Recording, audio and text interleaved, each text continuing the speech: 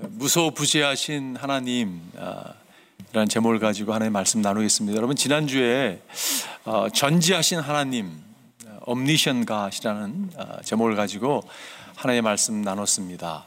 하나님은 우리의 모든 걸 다 알고 계시죠. 우리의 상처, 눈물, 갈등, 우리의 과거와 현재와 미래 모든 것을 하나님은 알고 계신다라는 말씀을 나눴습니다. 오늘은 두 번째로 하나님은 무소부재하신 하나님, 하나님은 omnipresent God, 하나님은 모든 곳에 다 거하시는 그러한 분이십니다. 영어로 표현한다면 God is everywhere, God is everywhere. 여러분, 우리는 가끔 그런 생각을 할 때가 있는 것 같아요. 내가 몸이 좀 여러 개 있었으면 좋겠다. 한 몸은 집에서 아이들 돌보고, 또 한 몸은 직장 가서 직장 생활을 하고, 또 한 몸은 교회 와서 기도도 하고, 또 한 몸은 또 출장도 가고 이러면 좋겠다라는 생각을 하지만 그것은 여러분 불가능하죠. 어떻게 가능하겠습니까? 근데 여러분, 하나님은 가능하세요. 왜냐하면 하나님은 영이시기 때문에 하나님은 동시에 여러 곳에 거하시는 분이시죠. 하나님은 무소부재하신 하나님입니다. 여러분과 제가 하나님이 모든 곳에 계시다는 것을 우리가 인지할 때, 여러분, 이것이 얼마나 우리에게 용기를 주고 얼마나 위로를 주는지 모르겠어요. 오늘 주의 음성이 여러분과 저에게 이렇게 강하게 선포되기를 바랍니다. 오늘 본문이 이렇게 시작합니다.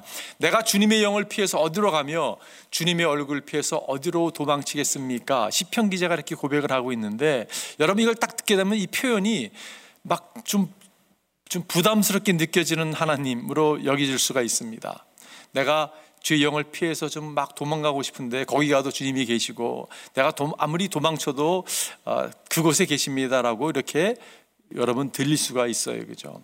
그런데 제가 이 말씀을 묵상하면서 한 성경학자 주석을 보면서 그 성경학자 이렇게 표현했습니다.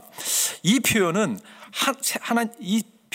이 세상에서 하나님의 시선, 하나님의 생각이 미치지 못하는 곳을 발견하기란 불가능하다는 것을 확신으로, 기쁨으로 표현한 거라는 것이에요. 조금 이렇게 보는 시선이 다른 것 같아요. 그죠? 하나님의 시선과 하나님의 생각이 머물지 않은 곳이 아무것도 없다는 것이에요. 그것을 확신할 때 여러분, 이것이 기쁨으로, 부담이 아니라 기쁨으로 찾아온다라는 그러한 말씀이에요. 여러분과 제가 하나님의 시선과 하나님의 생각이 머무는 곳이 여러분 어느 곳도 없다는 것을 정말 우리가 알 때, 하나님의 무소부재 하나님을 우리가 깨닫게 될 때, 우리가 하나님의 임재를 사모하는 자리에 나가게 된다는 것이요.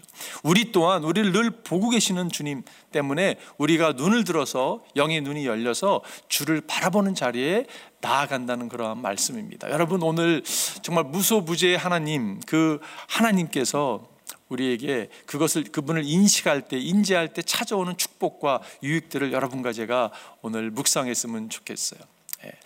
첫 번째 어떤 유익이 있는가? 우리의 동행자가 되어 주십니다. 여러분, 하나님은 무소부재하신 하나님이세요. 그분은 우리가 그걸 인식하고 살아갈 때 우리와 함께 하신다는 것이 명확하게 드러나는 것을 우리가 경험하게 된다는 말씀이에요. 오늘 다시 말씀을 보게 되면, 내가 하늘로 올라가더라도 주님께서는 거기에 계시고, 수월에다 자리를 펴더라도 주님은 거기에도 계십니다. 내가 저 동쪽 너머로 날아가거나 바다 끝 서쪽으로 가서 거기에 머물릴지라도 거기에서도 주님의 손이 나를 인도하여 주시고 주님의 오른손이 나를 힘있게 붙들어 주십니다. 동서남북 어느 곳을 가도 그 가운데 하나님이 계십니다라는 표현이잖아요. 그죠? 근데 그 하나님은 여러분, 우리 각 사람에게, 우리의 내면의 세계에서 일어나고 있는 모든 곳에도 그분은 거하시는 분이세요. 내면의 갈등, 절망, 실망, 두려움, 그 가운데도 주님이 함께 하신다는 말씀이죠. 여러분, 외적으로도 이렇게 인간과의 관계에서 오는 갈등들, 우리가 직면한 문제들, 어떤 일들, 사업을 하면서, 직장 생활을 하면서 갈등하는 그 가운데도 주님이 함께 한다는 말씀이죠. 죽음의 위협을 받는 그 자리까지도 여러분, 주님이 함께 한다는, 주님이 동행자가 되신다는, 동반자가 되신다는 그러한 의미로 우리가 이해할 수 있는 것입니다. 여러분, 삶에 이렇게 외로움이 찾아올 때가 있어요. 그죠? 오늘 시편 기자도 그렇게 고백합니다. 주님, 나를 돌보아 주시고 나에게 은혜를 베풀어 주십시오. 나는 외롭고 괴롭습니다. 여러분, 혹시 외롭고 괴로우신 분 계세요? 시편 기자가 그렇게 고백했어요. 외롭고 괴롭습니다라고 고백했어요. 지난주에 한 이런 기사를 뉴스에 접했습니다. 일본에서 평범한 노인들이 그냥 막 절도를 하고 무슨 이런 범죄를 해서요, 일부러 감옥에 갇힌다는 이야기를 접했습니다.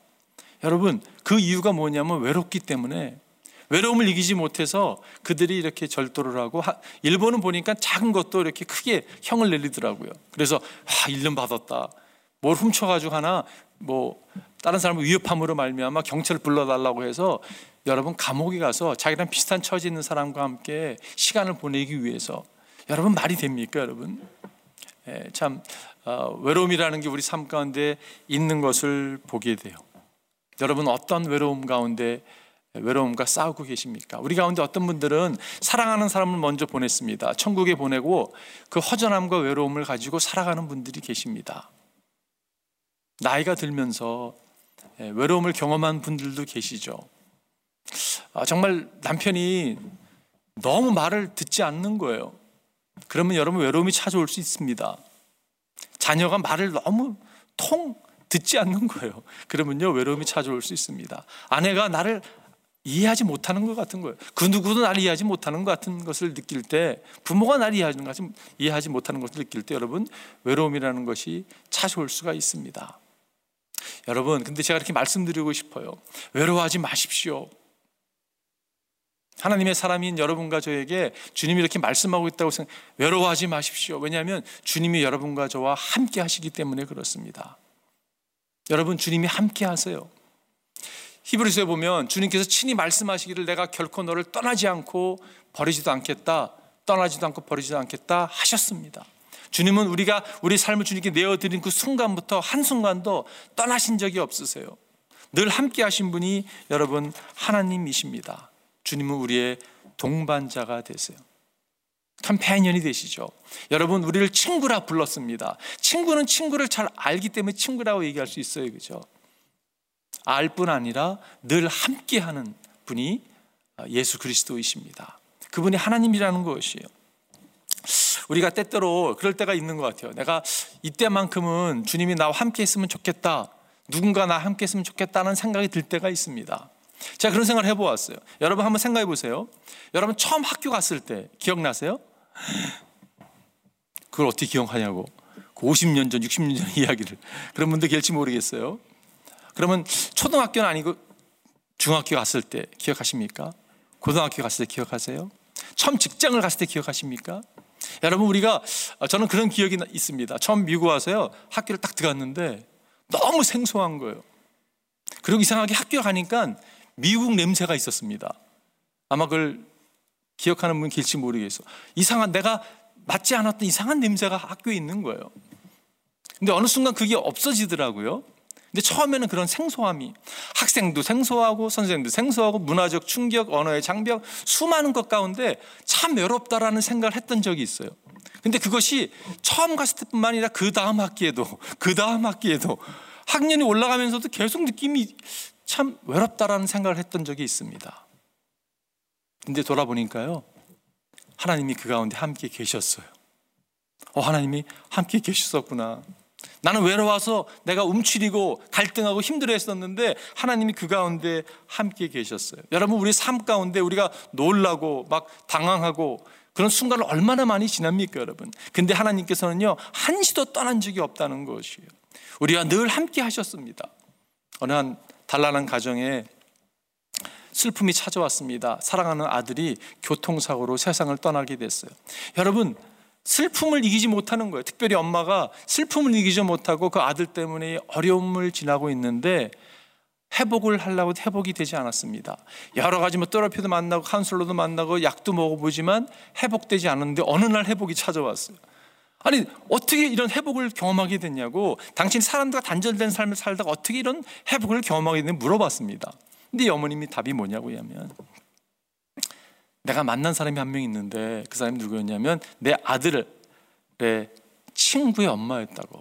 내 아들이 사고를 당할 때 내 아들의 친구와 함께 차를 타고 왔었는데 그 아들도 세상을 떠나게 됐는데 그 아들의 친구의 엄마를 만났는데 만나서 무슨 이야기를 들었길래 그렇게 회복이 찾아왔습니까? 물어보니까 아무 말 하지 않았다고. 나를 안고서 그냥 우리는 흐느껴 서로 울었다고. 그리고 울고 딱 눈을 떴는데 회복이 찾아왔다고. 여러분, 제가 그 이야기를 접하면 무슨 생각이 들었냐면 예수님이 예수님은 무소부지하신 하나님이신데 우리에게 찾아와서 우리에게 눈을 마주쳐 주시고 주님은 우리를 안아주시는 분이십니다. 여러분, 우리에게 무슨 말을 하시기도 하지만 말을 하시는 분이 아니라 우리를 안아주시고 함께 울어주시는 분이세요. 왜냐하면요, 예수님은 우리의 상처를 아시는 분이시잖아요, 그죠? 예수님은 하나님이심에도 불구하고 인간의 몸을 입으시고 우리 가운데 찾아와 주셨습니다. 상처를 받으셨던 분, 그래서 상처받는 자를 이해하시잖아요, 그죠? 그래서 주님은 우리와 함께 눈물을 흘려주시는 분이세요. 그렇기 때문에 여러분과 제가 해야 될 것이 있다면 눈을 들어서 그리스도를 바라봐야 되는 것이요. 복음성가 가운데 괴로울 때 주님의 얼굴 보라라는 찬양이 있죠. 괴로울 때 주님의 얼굴 보라, 평화의 주님 바라보아라, 세상에서 시달린 친구들아 위로의 주님 바라보아라. 눈을 들어 주를 보라, 눈을 들어 주를 보라, 내 모든 염려 주께 맡겨라. 슬플 때에 주님의 얼굴 보라, 사랑의 주님, 안식 주님. 여러분, 사랑의 주님께서 안식을 허락해 주세요. 제공해 주세요. 안식이라는 의미, 여러분, 쉼이 없는 인간들에게 쉼을 제공해 주실 뿐 아니라 우리에게 기쁨을 제공해 주신다는 것입니다. 여러분, 이게 무소부지 하나님을 인식하고 살아갈 때 허락되는 그러한 축복이라는 것이. 시편 기자 이렇게 16편 11절에 얘기하고 있습니다. 주님께서 몸소 생명을 나에게 보여주시니 주님을 모시고 사는 삶에, 여러분 이 표현이 너무 좋아요. 주님을 모시고 사는 삶, 주님을 인지하고 주님을 바라보는 삶이 기쁨이 넘칩니다. 주님께서 내 오른쪽에 계시니, 그분이 나를 동행하고 계시니 이 큰 즐거움이 영원토록 이어질 것입니다. 여러분, 삶에 늘 갈등이 있고 어려움이 있습니다. 그런데 우리가 필요한 것이 있다면 이 기쁨이에요. 무소부지 하나님을 인식하고 살아갈 때 이 기쁨이 우리에게 허락된다는 것이에요. 이 기쁨만 있다면 어떠한 도전도 뚫고 할 수 있다는 것입니다, 여러분. 두 번째는요, 우리에게 용기를 가져다 줍니다. 무소부지 하나님을 인식하고 바라보고 살 때 그 축복이 어떤 축복이 있냐면 우리에게 힘을 적용해주고 용기를 가져다 준다는 말씀이에요. 오늘 10절에 보니까 거기에서도 주님의 손이 나를 인도하여 주시고 주님의 오른손이 나를 힘있게 붙들어 주십니다. 주님의 손을 인도해 주셨고 주님의 오른손이 나를 힘있게 붙들어 주었기 때문에 여러분과 제가 용기를 얻고 삶을 살아가고 있습니다. 여러분, 아멘이십니까? 여러분, 우리가 주님이 붙들어 주셔서 주님의 오른손으로 힘을 주셔서 용기를 제공해 주셔서 살아왔습니다. 지금도 살고 있어요. 앞으로도 그렇게 살 것입니다. 찬송가 가운데 지금까지 지내온 것, 지금까지 지내온 것 주의 크신 은혜라, 한이 없는 주의 사랑 어찌 이루 말하랴. 자나깨나 주의 손이 항상 살펴주시고 모든 일을 주 안에서 형통하게 하시네. 주님의 손이 이끌어 주셨기 때문에, 용기를 주시고 힘을 주셨기 때문에 여러분 살아왔다는 것을 부인할 사람이 한 사람도 없을 거예요. 주님의 손이 우리에게 용기를 주시는 것을 경험하게 됩니다. 무소부지 하나님을 묵상할 때마다 주님께서 우리에게 힘을 주신 걸 경험하게 된다는 말씀이에요. 이사야서 여러분 잘 아는 말씀이죠. 내가 물 가운데로 건너갈 때 내가 너와 함께하고 내가 강을 건널 때에도 물이 너를 침몰시키지 못할 것이다. 내가 불 속을 걸어가도 그을리지 않을 것이며 불 속에 너를 태우지 못할 것이다. 얼마나 격려가 되는 말씀인지 모르겠어요. 이 말씀은 다니엘서에 나오는 히브리 소년들을 연상케 하죠. 사드락 메삭 아벳느고를 연상케 합니다. 이들이 여러분 불 속에 던전 바 됐는데요, 불 속을 이렇게 걸어갔어요. 근데 혼자 걸어간 게 아니라 하나님이 함께 걸어가셨잖아요, 그죠? 얼마나 정말 격려가 되는. 여러분 얼마나 용기를 얻고, 여러분 지금 다 타는데, 밧줄 다 타는데 지금 머리카락 하나 상하지 않고 하나님이 함께 하셨기 때문에, 그 불 속 가운데 함께 하셨기 때문에 그들이 여러분 건지냄을 받을 수 있었잖아요. 그죠? 혹시 물속을 지나시는 분이 계십니까? 불 속을 지나신 분 계십니까? 여러분 기억하십시오. 하나님이 함께 하십니다. 하나님께서 함께 하신다는 것이, 삶에 얼마나 도전이 많고 어려움이 많은지 모르겠어요. 근데 정말 하나님이 인지하는 것이 얼마나 그 모든 삶의 어려움과 도전들을 뚫고 가게 하는지 모르겠어요. 하나님께서 하루는 모세를 부르십니다. 모세를 불러서 뭐라고 말씀하시냐면, 내 백성들을 내가 좀 애굽에서, 이집트에서 좀 출애굽해내라 라고 이렇게 말씀하시죠. 근데 모세가 어떻게 여러분 반응을 하는지 여러분 잘 아시죠? 모세가 뭐라고 말씀했냐면요, 하나님께, 하나님 저는 인스큐어합니다. 저는요 말도 잘 못합니다. 제가 모세의 그 반응을 참 좋아해요. 하나님이 저를 처음에 이렇게 좀 부르실 때 아직도 여전히 마찬가지지만, 하나님 I'm very insecure. 저는 불완전하고요, 난 인스큐어한 사람인데 제가 어떻게 하나님이 일을 감당할 수 있겠습니까? 제가 말을 못하는 사람인데 하나님 어떻게 일을 감당할 수 있겠습니까? 이렇게 얘기했던 기억이 있습니다. 근데 하나님 한마디에 딱 정리를 해주세요. 뭐라고 말씀하시냐면 I'll be with you, 그 말씀이었어요. 그죠? 내가 너 함께 할게. I'll be your confidence, I'll be your courage. 내가 너에게 용기가 되어줄게. 그 한마디에 여러분 아멘하고 용기를 얻고 모세가 그 일을 감당한 거 아닙니까 여러분? 시편 16편 8절에 보니까 주님은 언제나 나와 함께 계시는 분, 그가 나의 오른쪽에 계시니 나는 흔들리지 않습니다. 요동 7일이 흔들릴 일이 찾아온다 할지라도 그분이 함께 한다는 것을 인지하고 살아갈 때 여러분 우리가 용기를 얻고 나아갈 수 있는 것이요, 죽음까지도, 여러분 죽음을 지나면서도 용기를 얻을 수 있는 것이 우리 무소부재의 하나님을 인식하고 살아갈 때라는 것이에요. 내가 비록 죽음의 그늘을 골짜기를 다닐지라도 주님께서 나와 함께 계시고 죽음의 막대기와 지팡이로 나를 보살펴 주신 내게는 두려움이 없습니다. 죽음의 골짜기를 지난다 할지라도 주님이 함께 한다는 걸 인식하고 갈 때 여러분 우리가 힘을 얻는다는 것이에요. 여러분 기억하십시오. 주님이 여러분과 저와 함께 하십니다. 아멘이시죠 여러분? 제가 여러 번 나눴던 기억이 있는데요, 이번 주 말씀을 준비하면서 생각이 나서 또 나누는데, 그러니까 좀 젊은 나이에, 어린 나이라고 얘기할 수도 있는데 주님의 부르심이 있어서 선교사로 헌신을 하고 떠났던 시간이 있었습니다. 그때 제가 나이가 30살이었고 저 아내가 27살이었습니다. 아이는 아주 어렸죠. 그 어린 아이를 데리고 이제 선교지로 가기로 마음을 정하고 이렇게 이제 준비하는 과정 가운데 제가 밤에 꿈을 꿨습니다. 근데 아직도 그 꿈이 기억이 나요. 필리핀에서 이렇게 갑자기 선교지인데 전쟁이 일어났습니다. 필리핀 전쟁이 일어날 곳이 아니거든요. 근데 전쟁이 일어나서 제가 이 방에서 저 방으로 막 뛰어다니면서 이걸 어쩌지 하면서 내 아내를 보호해야 되고 아들을 보호해야 되는데 말을 하다가 딱 깼어요. 그날 아침에 제가 좀 부끄러운 마음이 있었습니다. 하나님께 좀 기도하는 가운데, 하나님 제가 선교지로 가려고 하는데 내 마음에 두려움이 있습니다. 하나님, 이런 마음을 하나님께 아뢰었을 때 하나님 저에게 주셨던 말씀이 이사야서 41장 10절의 말씀이었어요. 두려워 말라, 내가 너와 함께 함이라. 그 말 한마디가요 너무 큰 힘을 얻었습니다. 두려워 말라, 내가 너와 함께 함이라. 놀라지 말라, 나는 내 하나님 됨이니라. 내가 너를 도와주리라. 내가 너를 굳세게 하리라.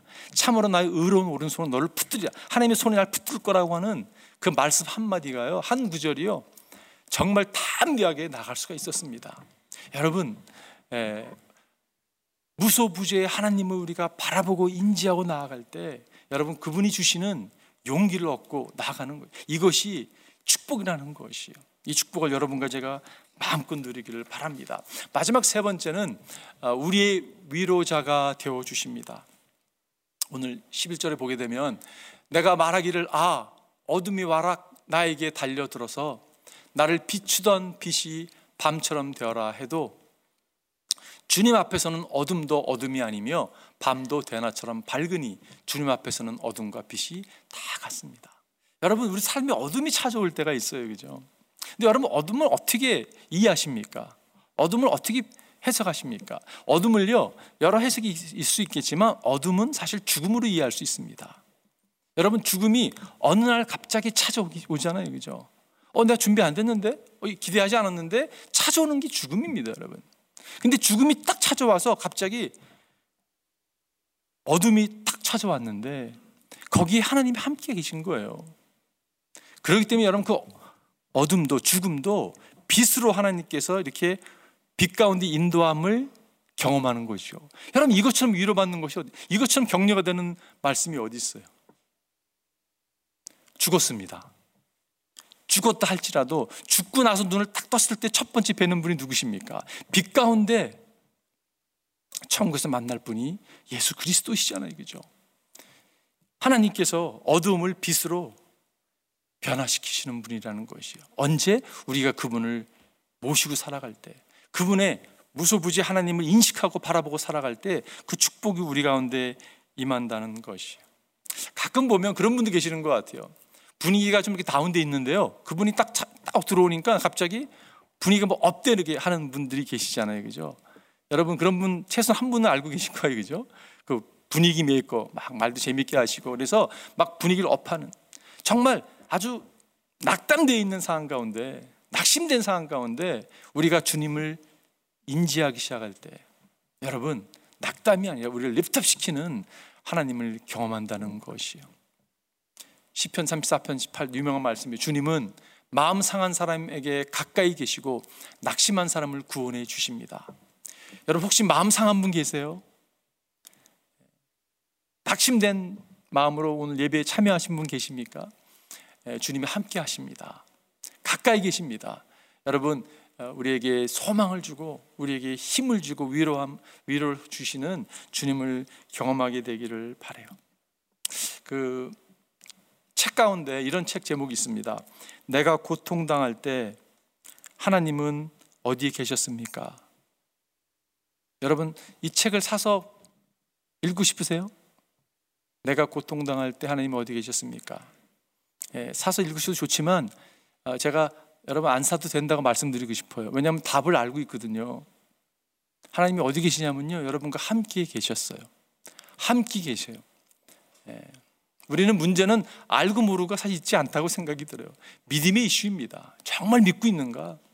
여러분, 하나님이 함께 거하십니다. 이번 주 제가 말씀을 준비하면서 아우슈비츠 그 강제 수용소를 좀 생각해 보았어요. 왜냐하면 그 관련된 이야기들도 참 많고, 그 벽에 무슨 글자, 신앙의 고백 이런 거 많으면서 제가 홀로코스트를 좀 다시 한번 좀 이렇게 설치해서 좀 이렇게 글들을 좀 읽기 시작했습니다. 근데 마음이 이렇게 막 부담으로 너무 크게 찾아오는 거예요. 여러분, 홀로코스트 지금 독일 나치군들이 민간인을 1,100만을 이렇게 민간인을 학살한 그 제2차 세계대전 때 일어났던 일들이잖아요, 그죠? 유대인들의 여러분 60%가 유럽에 사는 80%가 여러분 학살을 당했습니다. 여러분, 상상이 되십니까? 600만 명, 아이들이 100만 명이었다고 하죠. 그 아우슈비츠의 그 역사가들이 기록하는 걸 보게 되면 그 가운데서 150만 명이 죽어나가는데 굶주림과 고문과 아주 비참함으로 이렇게 죽어나가는 가운데서 그들이 여러분 절규한 그런 기록들이 남아 있습니다. 하나님 어디 계십니까? 역사에 그런 일이 일어나서는 안 됐는데 그런 것을 사건을 이렇게 보면서 무슨 생각이 드냐면요, 하나님 어디 계십니까? 라는 절규를 함께 하게 된다는 것이에요. 근데 확실한 게 하나가 있습니다, 여러분, 하나님이 그 가운데 계셨어요. 하나님은요, 무소부지 하나님이시라면 하나님이 그 가운데도 계셨잖아요, 그죠? 어떤 분은 그 가운데서 신앙 고백을 했습니다. 그리고 기록 글들을 보게 되면 하나님이 여기 계시다라고 고백한 사람들이 있어요. 여러분, 하나님은 무소부지라고 하는 그 표현 가운데 그 뜻 가운데 여러분 그 His face라는 정의가 있습니다. 하나님의 얼굴이에요, 얼굴이. 그 얼굴이요 다 보고 계시는 거예요. 그분은 심판의 하나님으로 보고 계시기도 하고 위로의 하나님으로 보고 계시는 분이십니다.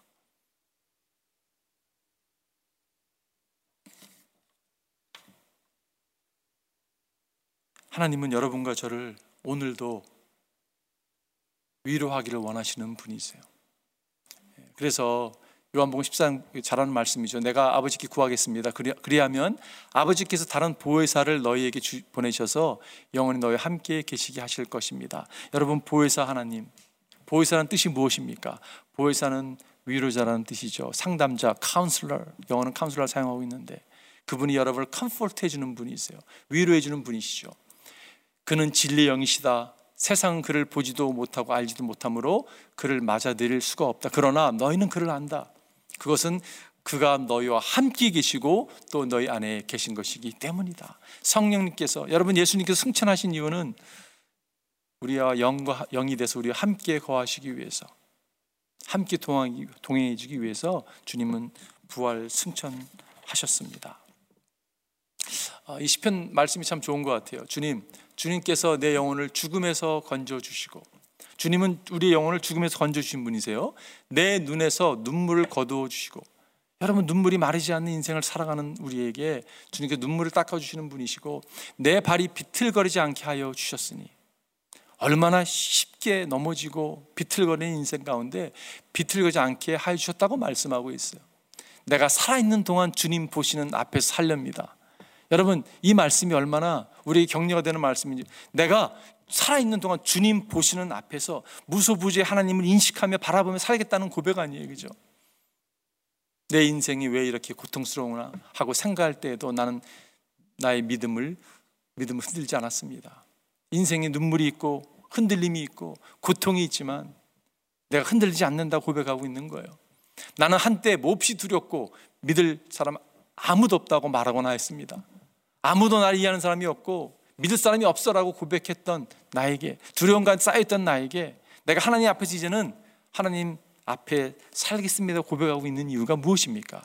무소부지의 하나님을 발견하게 된 거죠. 그분을 바라보게 된 거죠.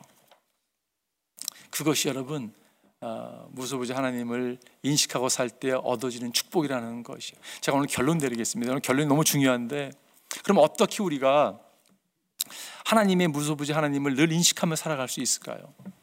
어떻게 하나님 임재 가운데 살아갈 수 있을까요? 세례 요한이 예수님을 가리키면서 이렇게 말씀했습니다. 보십시오, 세상죄를 지고 가는 하나님의 어린 양입니다라고 이야기했어요. 보십시오, 세상죄를 지고 간 하나님의 아들이십니다. 여러분, 답이 어디에 있냐면요, 보는 데 있어요. 바라보는 데 있어요. 여러분, 보십시오. 예수를 보십시오. 보십시오. 생각하십시오. 인지하십시오. 붙잡으십시오. 보십시오. 여러분과 제가 예수 그리스도를 붙잡아야 돼요. 그분을 바라봐야 됩니다. 그 길이 유일한 길이라는 것이에요.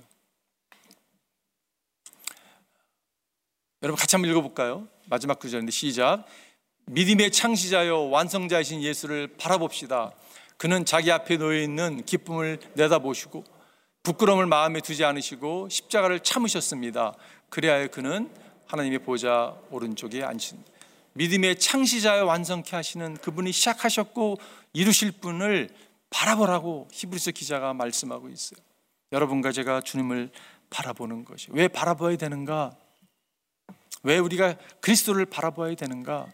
여러분, 예수님이 십자가에 못 박히셨는데 그 십자가가 없었더라면 우리는요, 무소부지의 하나님 이야기를 하면요, 하나님 임재가 나간다는 걸 생각하면요, 두려움밖에 찾아올 수가 없습니다. 그렇잖아요, 그죠? 거룩하신 하나님 앞에 어떻게 우리가 나아갈 수 있겠어요, 그죠? 나가면 바로 죽습니다.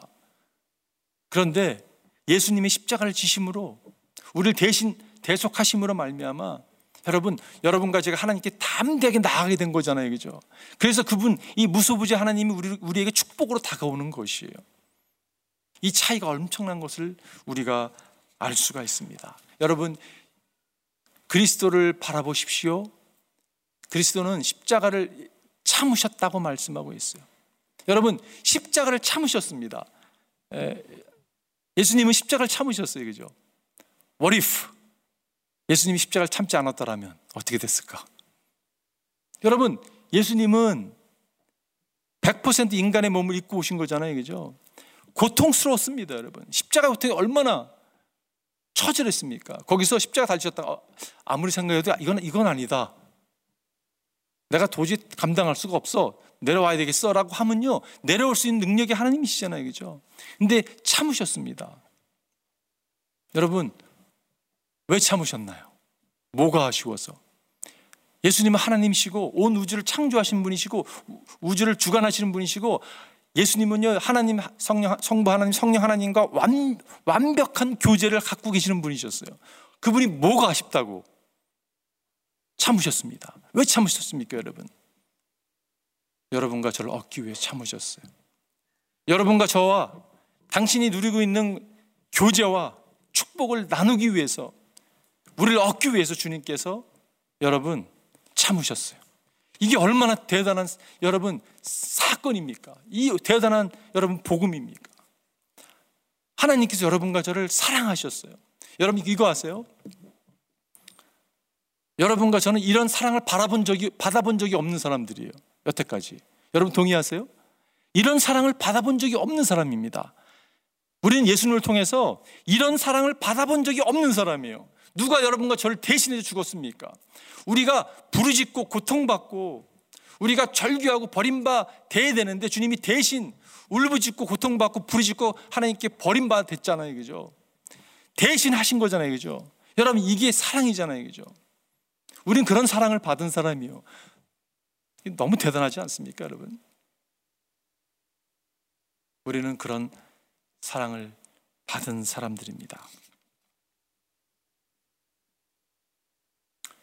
사실 말은 할 수 있는 것 같아요. 이렇게 저도요, 여러분 사랑해요, 사랑합니다. 행동이 따르지 않으면 사실 아무 의미가 없습니다. 예수님은요, 사랑으로, 행동으로 우리를 사랑하신 분이에요. 제가 결론을 지면서 좀 무거운 말씀을 드리는 것 같습니다. 이게 십자가의 능력인데 현실을 딱 바라보니까요, 제 모습에도 보이고 성도라고 이야기하는 우리의 모습에도 그게 보이기 때문에 속상한 마음이지만 사랑하는 마음으로 나누겠습니다. 십자가의 능력이 이것인데 왜 이렇게 변하지 않는지 모르겠어요. 타인을 바라보면서 여러분 여전히 변하지 않았어요. 세상을 바라보면서도요, 여전히 똑같은 세상의 가치관을 가지고 세상을 바라보고 판단하고 살아갑니다. 고통을 접하면서도 여러분, 고통이라는 것이 여러분 하나님이 없다면요, 그냥 고통은 저주입니다. 그러나 고통을 통해서 하나님 우리를 인격을 빚어가시잖아요, 그죠? 부활을 주님께서 준비하셨잖아요, 그죠? 여러분 홀로코스트가 호러블한 사건이 부활이 없으면 여러분 어떻게 이해가 되시겠습니까, 여러분? 이게 십자가의 능력인데 변하지 않는 우리들의 모습을 보면서 좀 안타까운 것 같아요. 그래서 결론이 뭐냐면 여러분 예수 만나야 됩니다. 목사도 예수 만나야 되고요, 장로도 예수 만나야 되고요, 권사도 예수, 집사도 여러분 예수 만나야, 그게 답이에요. 예수 만나지 않으면 여러분 그냥 종교인으로 그냥 교회 왔다 갔다 하다가 인생을 끝낼 수 있는 것이 우리의 모습이라고 생각이 들어요. 예수 만나는 길이 유일한 길이고, 예수를 인격적으로 만났다면 그분을 늘 바라보고 살아가는 것이에요. 그럴 때 타인에 대한 이해가 시각이 바뀌고 죽음까지도 여러분 바라본 시각이 바뀔 수밖에 없는 거죠. 감사한 것은 하나님께서 공동체를 허락해 주셨습니다. 주님께서 분명히 두세 사람이 내 이름으로 모인 곳에 내가 함께 한다고 말씀, 하나님이 함께 하심을 더 확연히 드러나게 하시는 것을 경험하게 돼요, 그죠? 여러분과 함께 모여서 예배하고 기도하고 말씀 앞에 나가고 교제하고 우리에게 허락한 그러한 복들을 많이 누리신 여러분과 제가 되기를 주님의 이름으로 축원드립니다. 그러면 기도하겠습니다.